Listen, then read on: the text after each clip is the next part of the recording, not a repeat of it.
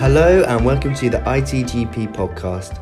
In this episode, we are speaking to anti-bribery expert and December's Author of the Month, Alan Field, about when does a Christmas gift become a bribe. Christmas is usually a time for goodwill between family and friends, but some organisations will use the festive period to reward their clients with gifts and presents. However, there is a fine line between rewarding a client with an innocent gift or a potential bribe. Alan, the author of ISO 37001, An Introduction to Anti-Bribery Management Systems, identifies what an organisation needs to do before it receives or hands out gifts to clients. Gifts and hospitality are always an area that interests people greatly with anti-bribery. In reality, the person's employer has got to have clear policies and procedures relating to anti-bribery, and this is why systems such as those required by ISO 37001 are so important.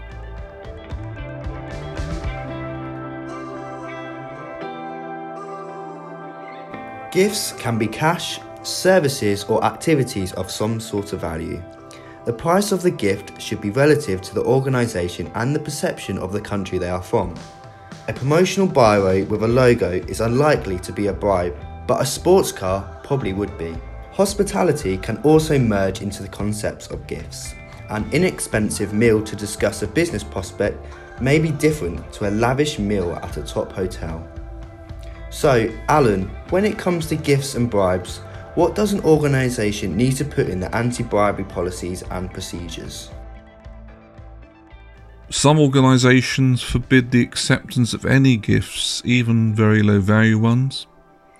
Others will allow the acceptance of modest gifts in certain circumstances, normally connected with recording the gift and advising the recipient's line manager that the gift has been received and accepted. It's a complex area, and if you look at my pocket guide to ISO 37001, you'll see a further explanation. Thank you for listening to our second interview with Alan. To receive more tips on anti-bribery, remember that you can get 20% off his book, ISO 37001, An Introduction to Anti-Bribery Management Systems, when you order from the ITGP website. All you need to do is use the code FIELD20 at the checkout. I hope you enjoyed listening. Return next week to hear Alan discuss the key steps in implementing ISO 50001, the Energy Management System. Thanks again for listening, and don't forget to subscribe and share.